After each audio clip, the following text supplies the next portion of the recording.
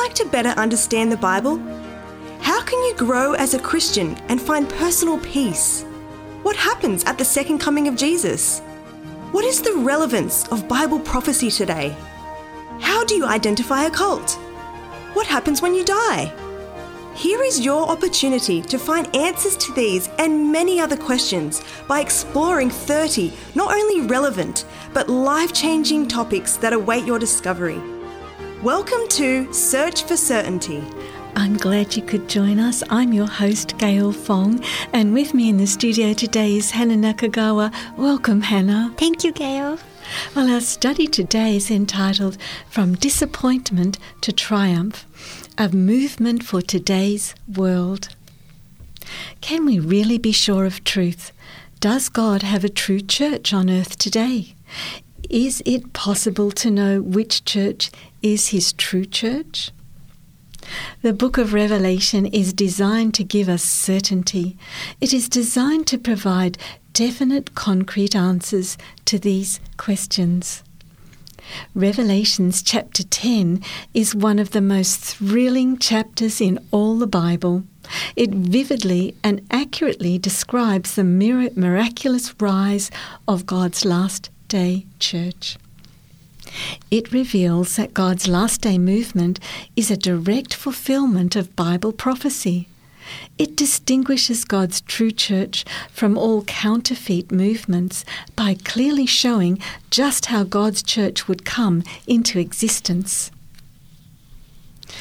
Well, we're going to be studying that today, Hannah, but before we begin, would you invite the Holy Spirit to guide us in our Bible study? Sure, let's pray. Heavenly Father, thank you so much, Lord, that you have given us the truth of the Bible. Thank you, Lord, that we can study today. Father, I pray that as we open your scripture, please, Lord, pour your Holy Spirit upon us. And I pray that we may study and search this truth in Revelation chapter 10.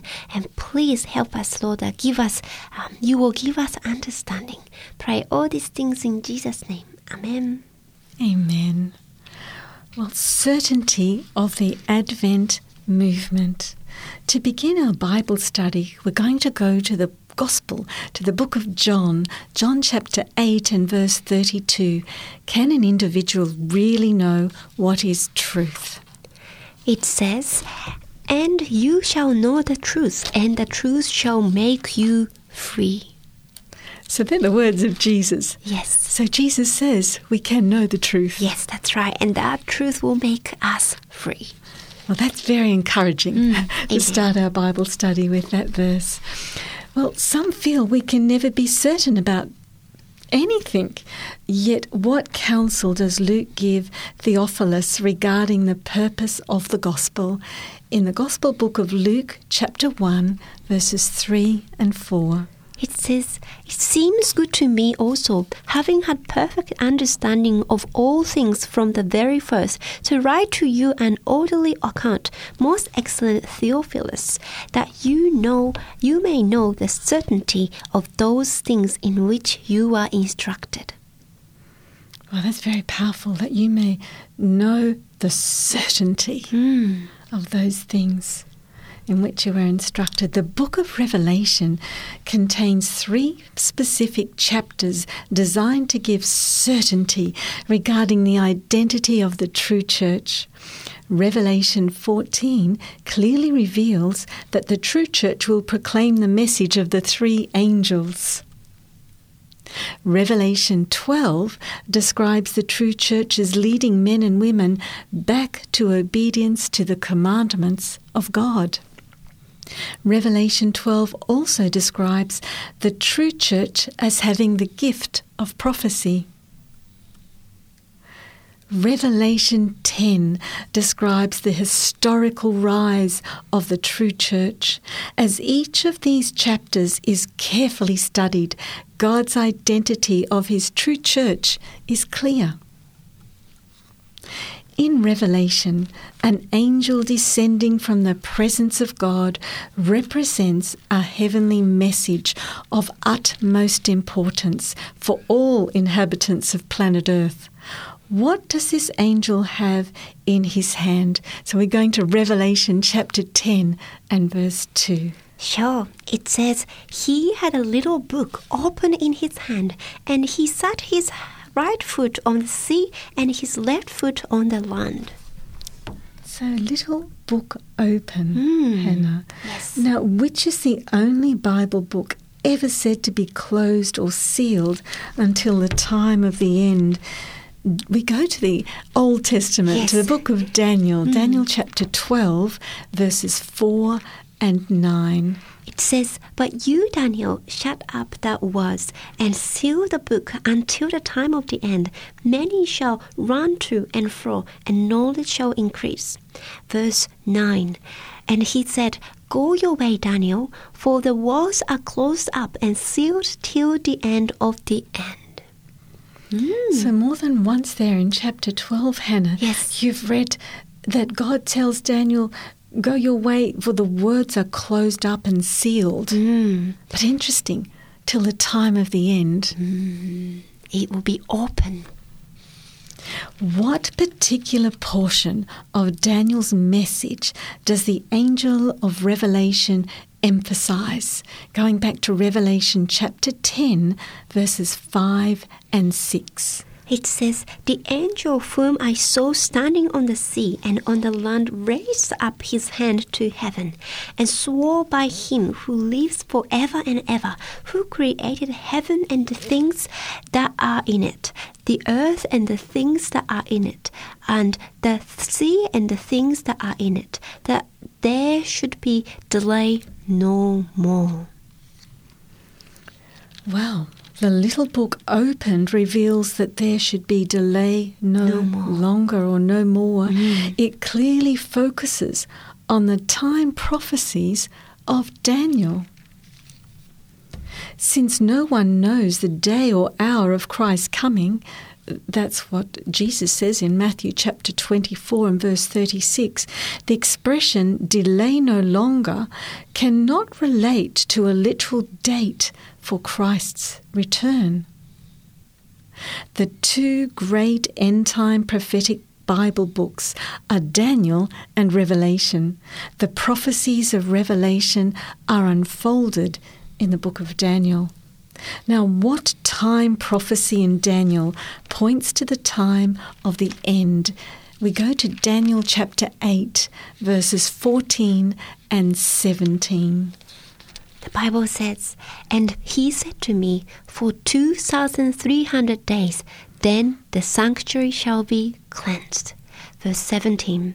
So he came near where I stood, and when he came, I was afraid and fell on my face. But he said to me, understand, Son of Man, that the vision refers to the time of the end. So, Hannah, as we've studied in a previous lesson, a few studies back, the 2,300 prophetic days of Daniel chapter 8 and verse 14 equal 2,300 literal years. Yes. The expression, then the sanctuary shall be cleansed, refers to the opening of the judgment in the year 1844. Well, what prediction about the last days does Revelation make in Revelation 10 and verse 7? But in the days of the sounding of the seventh angel, when he's about to sound, the mystery of God would be finished, as he declared to his servant the prophets. So the mystery of God would be finished. When the little book of Daniel was eaten or studied, particularly the 2,300-year prophecy pointing to 1844, what experience would occur for those who studied these prophecies?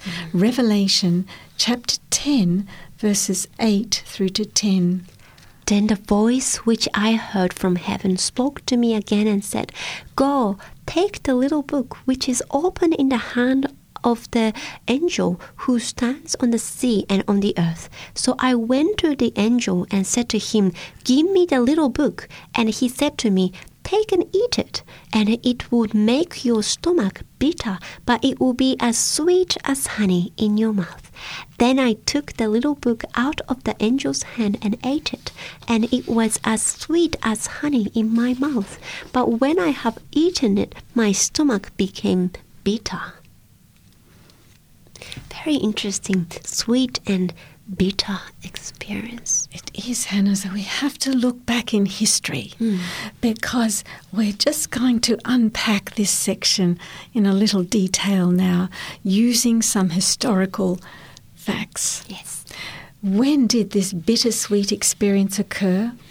In the late 1700s and early 1800s, independent of one another, scores of religious leaders around the world began a renewed study of the prophecies of Daniel.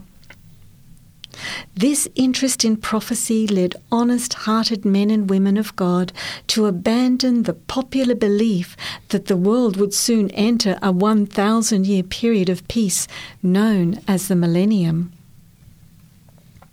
They saw that prophecy clearly taught that the destinies of all were decided before Christ's return.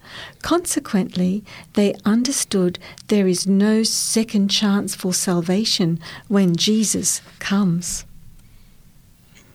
Overjoyed with prophecies that seemed to indicate the coming of Jesus, they went forth to warn the world. Among them were people such as Edward Irving and 700 preachers of the Church of England. Joseph Wolfe, missionary to India, Manuel Lacunza, a serious Bible student from South America, Johann Bengel of Germany, and many others.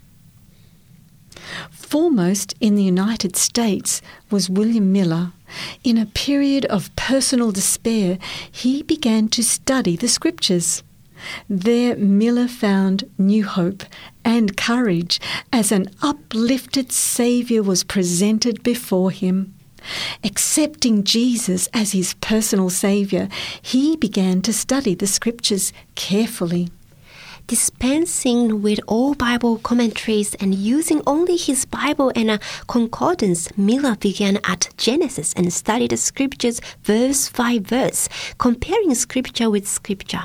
As he studied the prophetic portions of Daniel, he arrived at the same conclusion as did a host of other serious Bible students. Independent of each other, they arrived at the conclusion that Jesus was coming and coming soon. As Miller studied the 2,300 years prophecy of Daniel chapter 8, he saw that it was explained in Daniel chapter 9. Amazed at the precision of Daniel 9 verse 24 to 27, he concluded that Daniel 8 verse 14 was just as accurate. When he discovered, according to Daniel 9 verse 24 to 27, that Jesus was to be baptized in AD 27 and crucified in AD 31, that the gospel was to go to the Gentiles in AD 34, and that these events had been fulfilled exactly on time, he marveled. He reasoned that since these events had been fulfilled, and since Daniel 9 is an explanation of Daniel 8, both prophecies start at the same time. Since Daniel 8 begins at the commandment to restore and rebuild Jerusalem in 457 BC, Daniel 9 begins there also. Figuring 2,300 years from 457 BC, Miller arrived at the date of AD 1844.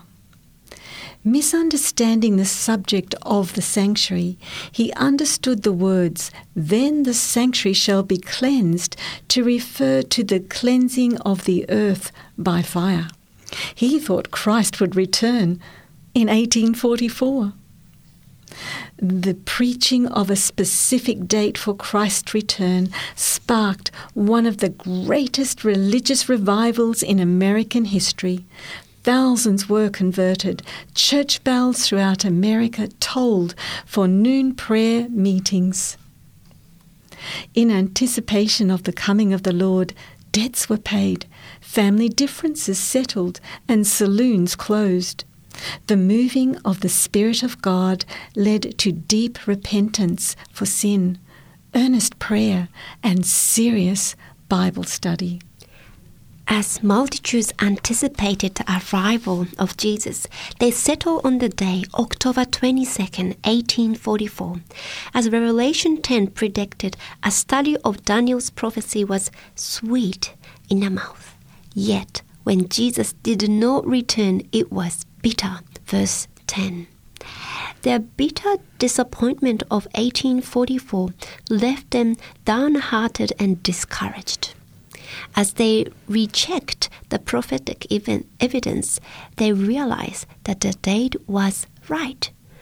The hour of their disappointment was the hour of God's appointment. The sanctuary to be cleansed was not the earth, but rather the heavenly sanctuary.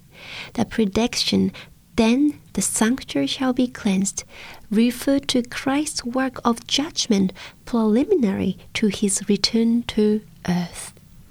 Wow, Hannah. So what work does the prophet Daniel describe the Father and Son participating in before Jesus returns? We are going to read from the Old Testament prophetic book of Daniel, Daniel chapter 7, verses 9 through to 11. It says, "I watched till thrones were put in place, and the Ancient of Days was seated. His garment was white as snow, and the hair of his head was like pure wool. His throne was a fiery flame, its wheel a burning fire. A fiery stream issued and came forth from before him. 1,000 thousands ministered to him. 10,000 times 10,000 stood before him. The court was seated, and the books were open. I watched them because of the sound of the pompous words which the horn was speaking. I watched till the beast was slain, and its body destroyed and given to the burning flame." So the heavenly judgment, Hannah, deals with the final solution to the sin problem. As the heavenly record books are opened, God's mercy and justice, his love and law are seen in his dealing with every human being. Just as the early disciples anticipated Christ setting up an earthly kingdom in AD 31 and were bitterly disappointed at his crucifixion, his last-day followers anticipated his coming to earth in 1844 and were bitterly disappointed. Notice these striking, similar parallels. The New Testament church, point number 1, they were students of prophecy. Last Day Church, students of prophecy. Point number 2 for the New Testament church, they believed Christ would set up an earthly kingdom. Last Day Church, point 2, believed Christ would set up an earthly kingdom.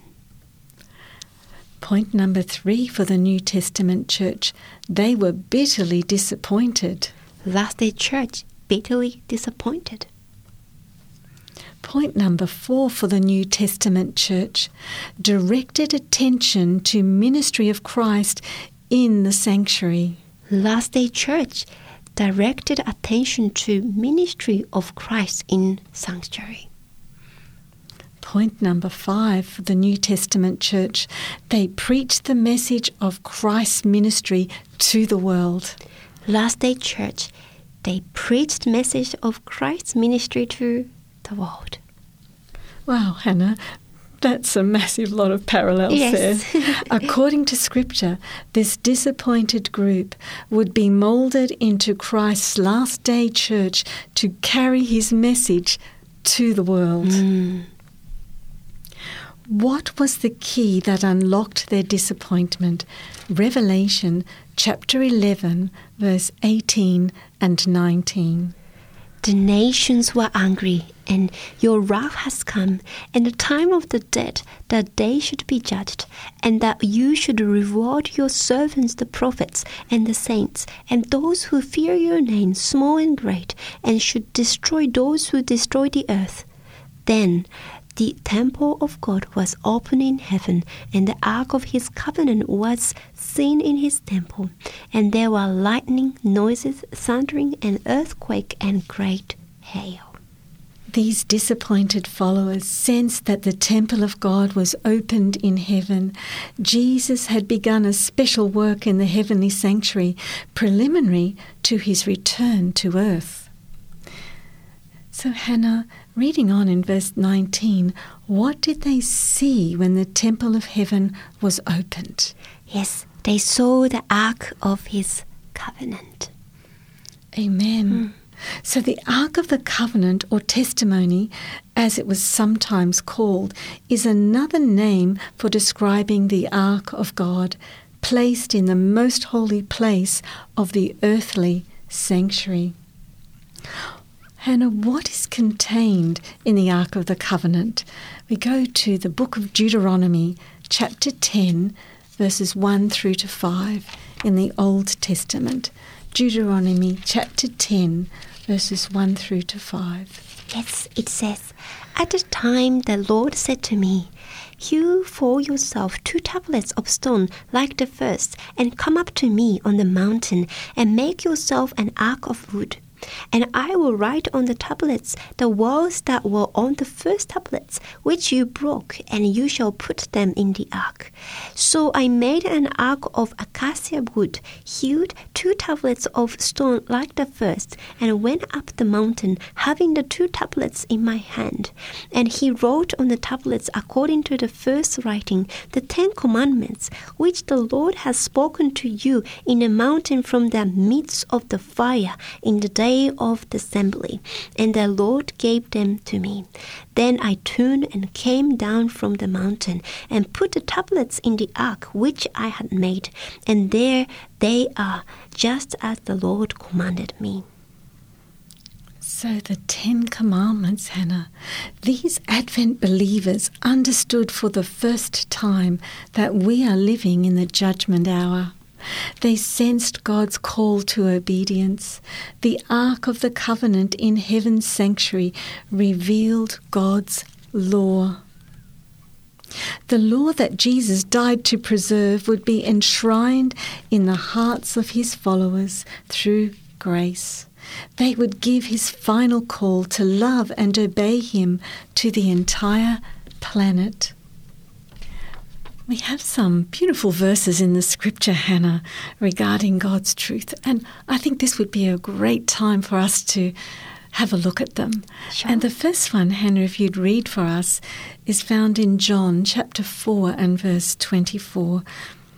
Yes, here Jesus said, "God is spirit, and those who worship him must worship in spirit and truth."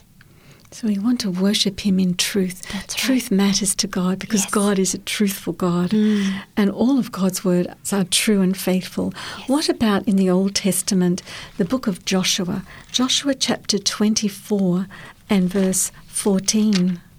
Sure. The Bible says, "Now therefore fear the Lord, serve him in sincerity and in truth, and put away the gods which your fathers served on the other side of the river and Egypt. Serve the Lord." So God calls us to serve him in truth. Yes. Hannah, what about Proverbs chapter 23 and verse 23? Yes. It says, "But the truth, and do not sell it, also wisdom and instruction and understanding." God calls us to value and esteem truth. Yes. Hannah, what about Philippians 4, verse 8? Yes. It says, "Finally, brethren, whatever things are true, whatever things are noble, whatever things are just, whatever things are pure, whatever things are lovely, whatever things are of good report, if there is any virtue, and if there is anything praiseworthy, meditate on these things." Powerful verse from Paul. Yes. So God calls us to meditate upon truth. Yes. Hannah, going back to the Gospel book of John chapter 17 and verse 17. Yes. You'd read that verse for us. Sure. Sanctify them by your truth. Your word is truth. So we can only be sanctified by God's truth. Yes, that's right. And that is His word. So He sets us apart for holiness by following His word. Hannah, what about 1 Peter chapter 1 and verse 22? It says, "Since you have purified your souls in obeying the truth through the Spirit, in sincere love of the brethren, love one another fervently with a pure heart." So God calls us to be purified by truth. Yes. Truth is really powerful. What about Psalm 51 and verse 6? It says, "Behold, you desire truth in the inward parts, and in the hidden part you will make me to know wisdom." So God calls us to desire truth. Yes. 2 Thessalonians chapter 2 and verse 8 in the New Testament. What else does God call us to do? "And with all unrighteous deception among those who perish, because they did not receive the love of the truth, that they might be saved." So here God calls us to love truth. It's very important because it will protect us from delusion, from deception, when we love God and love His word. What about 2 Corinthians chapter 4 and verse 2? Yes. It says, "But we have renounced the hidden things of shame, no walking in craftiness, no handling the word of God deceitfully, but by manifestation of the truth, commending ourselves to every man's conscience in the sight of God." So God calls us to manifest truth in our lives, to live truth, to live in harmony with God and His word. What about 1 Corinthians 13:6? It says, "Does not rejoice in iniquity, but rejoices in the truth." Truth calls for rejoicing. Yes. And I think that's the hunger of every person. We want to know what is truth. You know, I was thinking, if I was facing a very serious illness and the doctor knew and my family knew, but they thought they would keep it from me, I would not be really comfortable with that. I would want to know what is the truth of my condition, so that I could prepare myself and that I would be able to accept whatever the outcome was. And God also has a truth. That's right. And He shares it with us because He loves us. Yes. Such powerful verses, Hannah, all through the scriptures on the truth about God. Well, Hannah, what command did Jesus give the disappointed group of Advent believers in Revelation 10, verse 11?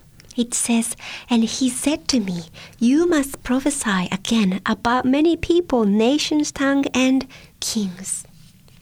And then Revelation 14 and verse 6. "Then I saw another angel flying in the midst of heaven, having the everlasting gospel to preach to those who dwell on the earth, to every nation, tribe, tongue, and people." They needed to prophesy again. That's right. Share again. Their work was not finished. That's right. Not only one or two countries, it's all over the world, every nation, tribe, tongue, and people. Amen. Following the disappointment in 1844, Jesus raised up a dynamic divine movement on earth, a movement that ultimately would span the globe. It would proclaim that Jesus is coming again and urge men and women to surrender their lives to Him and respond in loving obedience. It is indeed thrilling to sense that God has such a divine movement of destiny in the last days of Earth's history. This unique prophetic movement has been especially raised up by God to prepare a world for his soon return. Today, in more than 200 nations of the world, in every major language, the message of God's love and truth is being proclaimed in the Advent movement. God has especially raised up the Seventh-day Adventist Church as a powerful last-day prophetic movement to impact the world. The Seventh-day Adventist Church is not just another denomination. It is a God-ordained, divinely called prophetic movement for these last days. We could make a decision on God's word that is so truthful. I believe that Jesus has raised up a movement in the last days of Earth's history to lead men and women to Christ, to prepare them for his coming, and to lead them to obedience to his law. I pray that our listeners, that you will be meditating on these words of Scripture today, and that what the Holy Spirit brings home to your heart will lead you into a deeper understanding of truth. Shall we pray together? Sure. Loving Heavenly Father, we thank you that you are God of truth, that your word is true and faithful, and that the conviction of the Holy Spirit works upon our hearts and minds to guide us into all truth. As we have studied today this amazing prophecy in the book of Revelation, Revelation chapter 10, that bittersweet experience given to those who were seeking you in the 19th century. Today, Heavenly Father, as we seek you with all our heart, we pray that the Holy Spirit may guide us as we study together the three-angel message, this everlasting gospel that is going to every nation, kindred, tribe, tongue, and people. We thank you for the present truth of this time. We thank you that we can trust your word. And I pray, Lord, for every person listening, that you would lead them into your body, which is sharing the truth for these last days. Thank you, Lord, for teaching us through your word. In Jesus' name we pray. Amen. Amen. Well, thank you for joining us today, and I really enjoyed our study, Hannah, together. Yes. It's been very insightful. We hope that you will come back and join us again, but till next time, God bless you and go in peace. Thy word is a lamp unto my feet and a light unto my path. Thy word is a lamp unto my feet and a light unto my path, and a light unto my path. You're the light unto my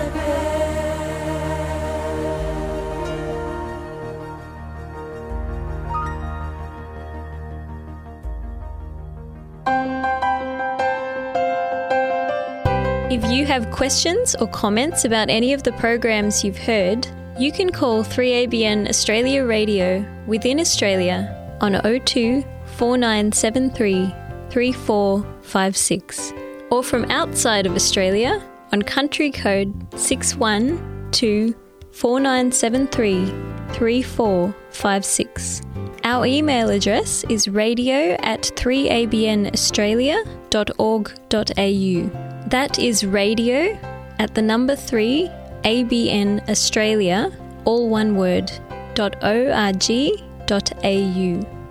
Our postal address is 3ABN Australia Inc., PO Box 752, Morisset, New South Wales 2264, Australia. Thank you for your prayers and financial support.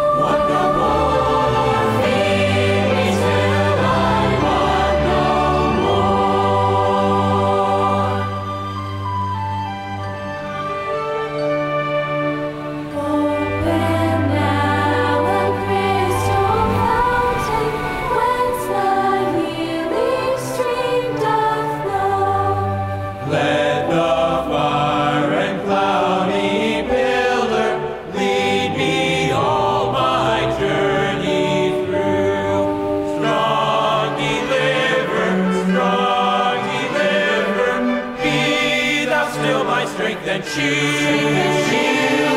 Be thou still my strength and shield.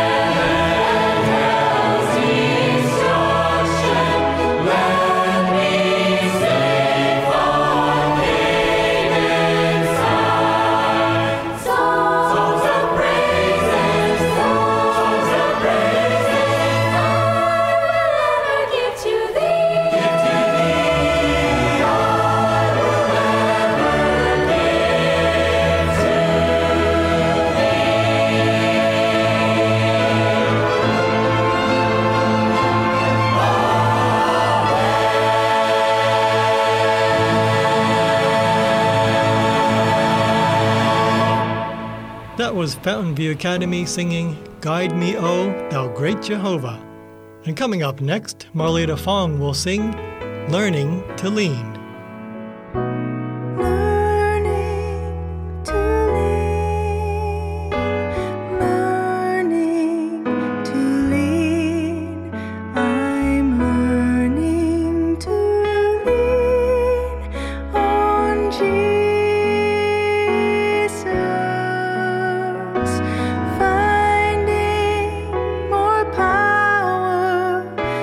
I've ever dreamed.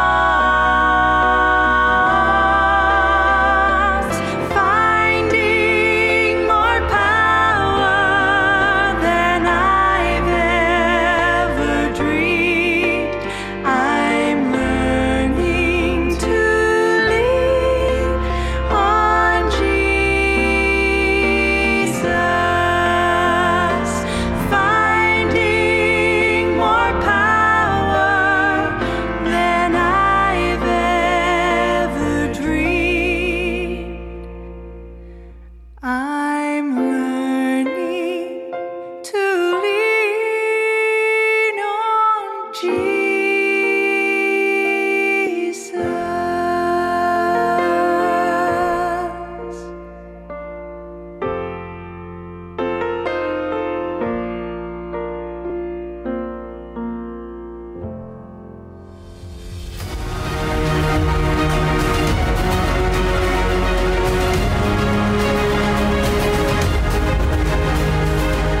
hope you enjoy the short presentation of how God led His people after the Reformation from lineagejourney.com.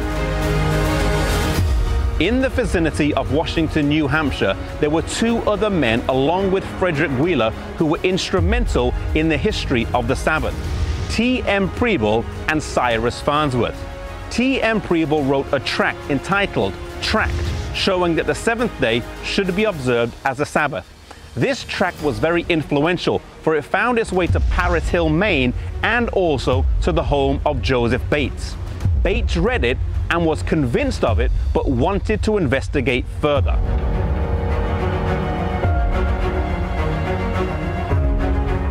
Joseph Bates heard about a group of Sabbath keepers in Washington, New Hampshire, and before making any major changes, he decided to visit. He traveled by train and stagecoach to the town of Hillsborough, where Frederick Wheeler lived.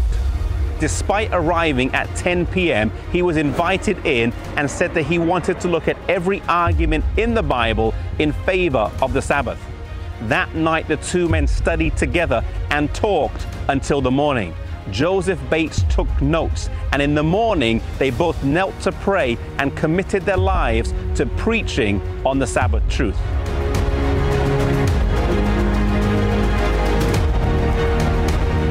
The next day, the two men traveled 12 miles to the home of Cyrus Farnsworth. There, on a warm day in the front garden under the maple trees, Frederick Wheeler and Cyrus Farnsworth continued Joseph Bates' crash course on the Sabbath. Along with T.M. Preble's tract on the Sabbath, Bates was now fully convinced. He bade his farewells and started his 3-day journey home with a lot to think about.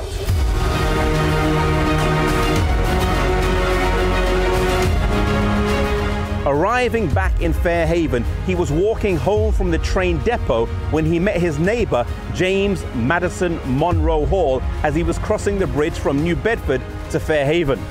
Bates was greeted with the question, "What's the news, Captain Bates?" To which he responded, "The news is that the seventh day is the Sabbath." After a short conversation, Bates arranged to meet with Mr. Hall and the other Advent believers to study this subject out. By the next Sabbath, Mr. Hall was a Sabbath keeper and his wife the week after. Bates would be instrumental in the adoption of the Sabbath by the disappointed Adventists.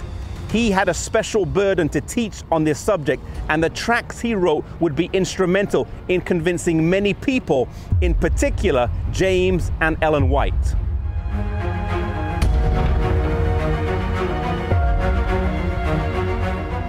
Joseph Bates was at home writing when his wife came in and said she needed some more flour to finish the baking.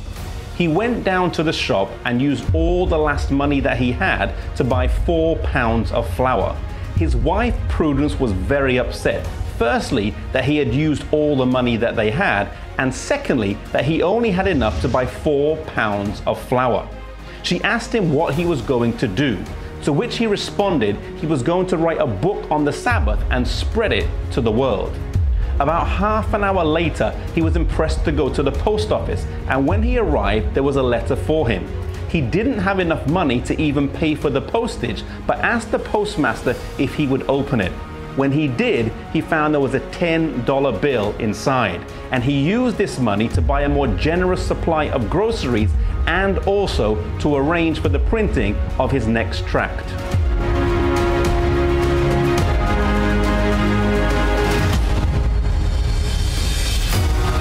Within a few years, this truth on the Sabbath would grow remarkably. In 1848, there were 6 major conferences on the Sabbath, with Bates presenting at most of them. After the great disappointment of 1844 and the scattering that the various winds of doctrine would cause after this, God was using this truth to gather his people around. Proverbs 4 verse 18 says that the path of the just is as a shining light that shines ever brighter unto the perfect day.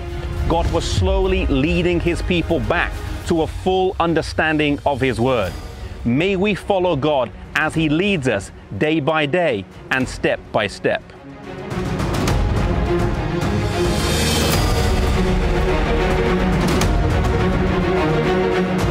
To view more episodes in this series, visit lineagejourney.com.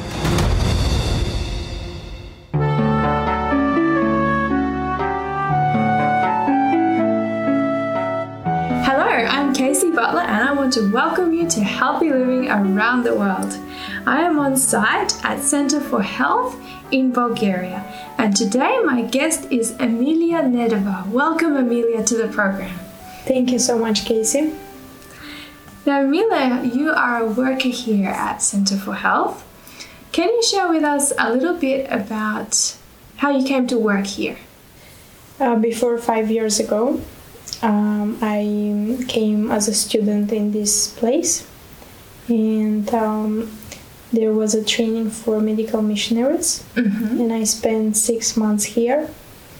We were trained how to do massages, hydrotherapy, how to organize health clubs and cooking classes, and after that, I went to the university, and I traveled a lot. But recently, they called me that they need staff here, and I said, okay, I'm free and I can come and I can help. And I'm happy that I can serve in my country. Yeah, okay, so you're from Bulgaria. Yes, I'm from Bulgaria. Ah, that's good. It's always nice to have opportunities in your own country where you can do mission service in helping people. Okay, so how long have you been here now in this stint? 3 months. 3 months, okay. And what are the kind of things you're doing? I have been working in the therapy. Okay. As a physical therapist. Usually we have some baths, sauna that we have to prepare for the patients, massages that we do, that we give, also juices, teas. Okay, so a bit of a variety of things. Yes, for the health guests.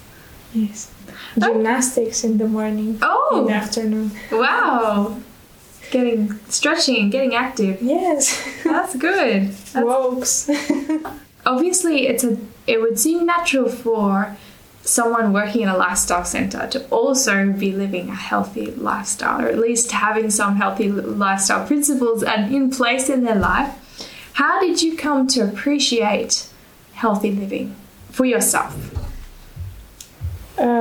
From small, when I was in the high school, I didn't know so much as I know now about the health principles, but I used to take to school every day an apple and a bottle of water.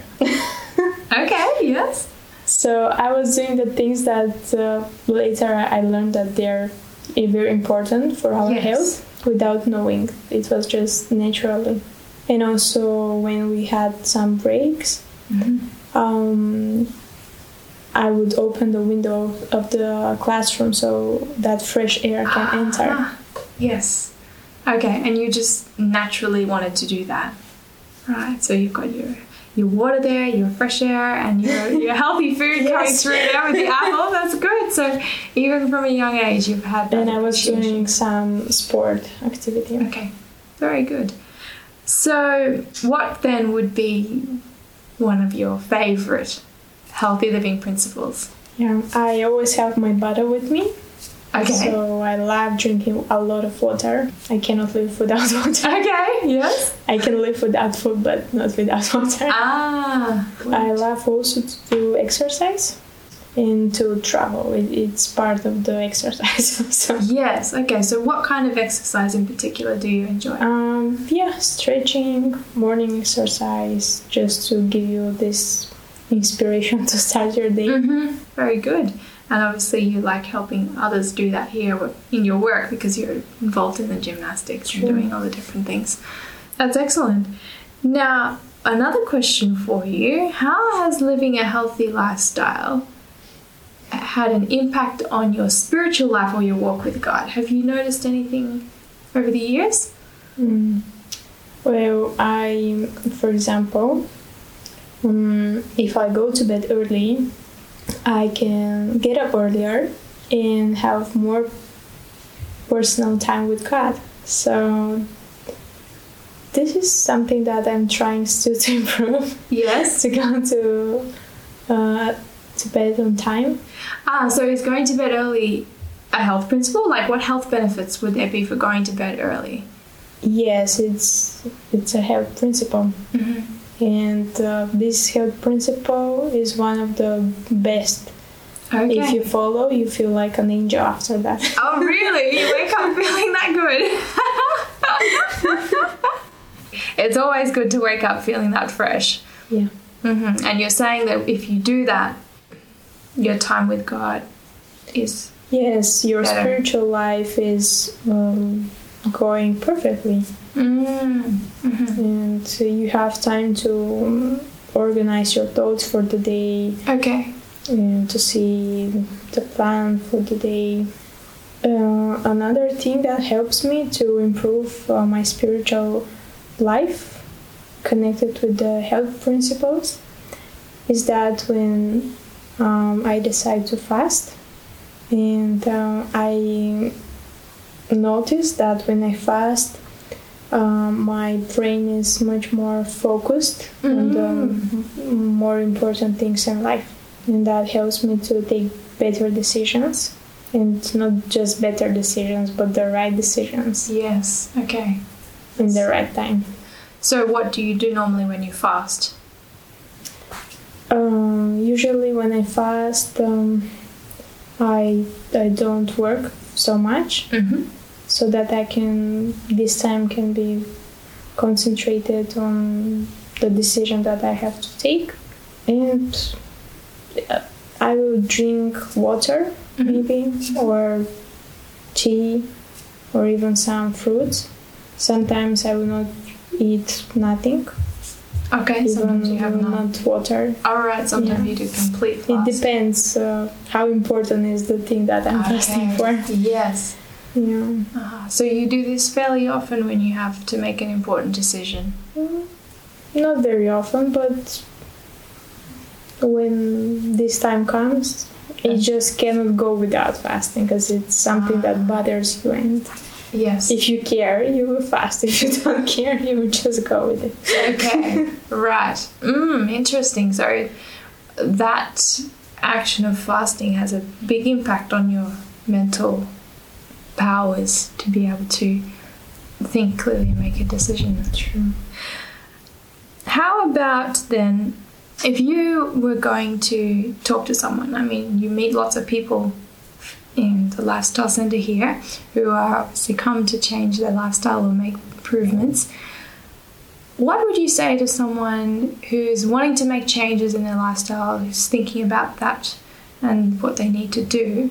What would you say to them as some advice for them going forward that you've sort of learned in your experience?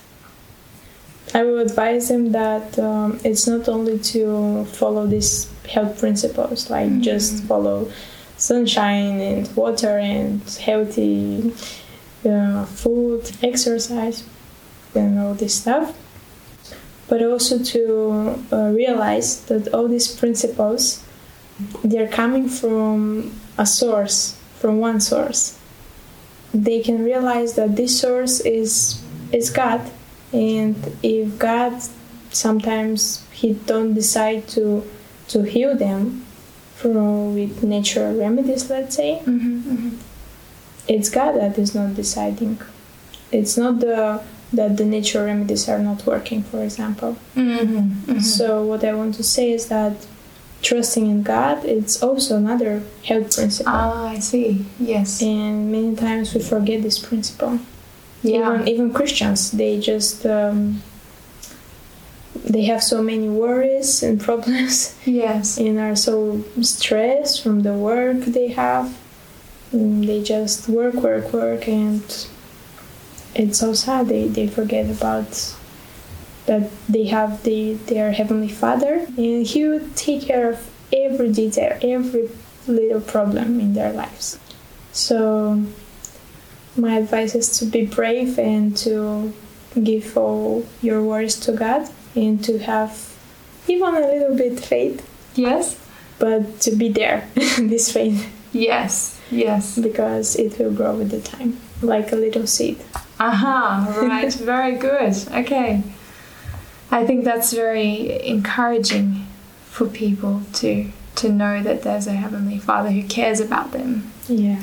Even as you say, even when things don't go so well, the knowledge that God in heaven still does care. Especially nowadays, because we are living in very dangerous time. Everything is falling apart around us. Crisis everywhere. Yes. When there's someone to hold on to that can help us through, hey? True. Thank you for sharing that. I think that's quite a significant insight to share in connection with health and making changes that is important for people. So that's my experience. Okay, yes, you've had that in your experience. That's what I observed, and it's also advice for myself. Yes. Sometimes I work so much, and I also don't have this personal time, and it's not good. It's like you're losing the purpose, the aim of everything, the sense of your life. And you become like a robot. Okay. Well, thank you so much for sharing your experience. Thank you for your insights. I'm sure our listeners have enjoyed hearing your perspectives. Our guest today has been Emilia Nedova. She is Bulgarian, and she's working here in Bulgaria in the Center for Health Lifestyle Center here. And we've been recording on site. This is Healthy Living Around the World, and I'm your host, Casey Butler. Until next time, God bless you richly.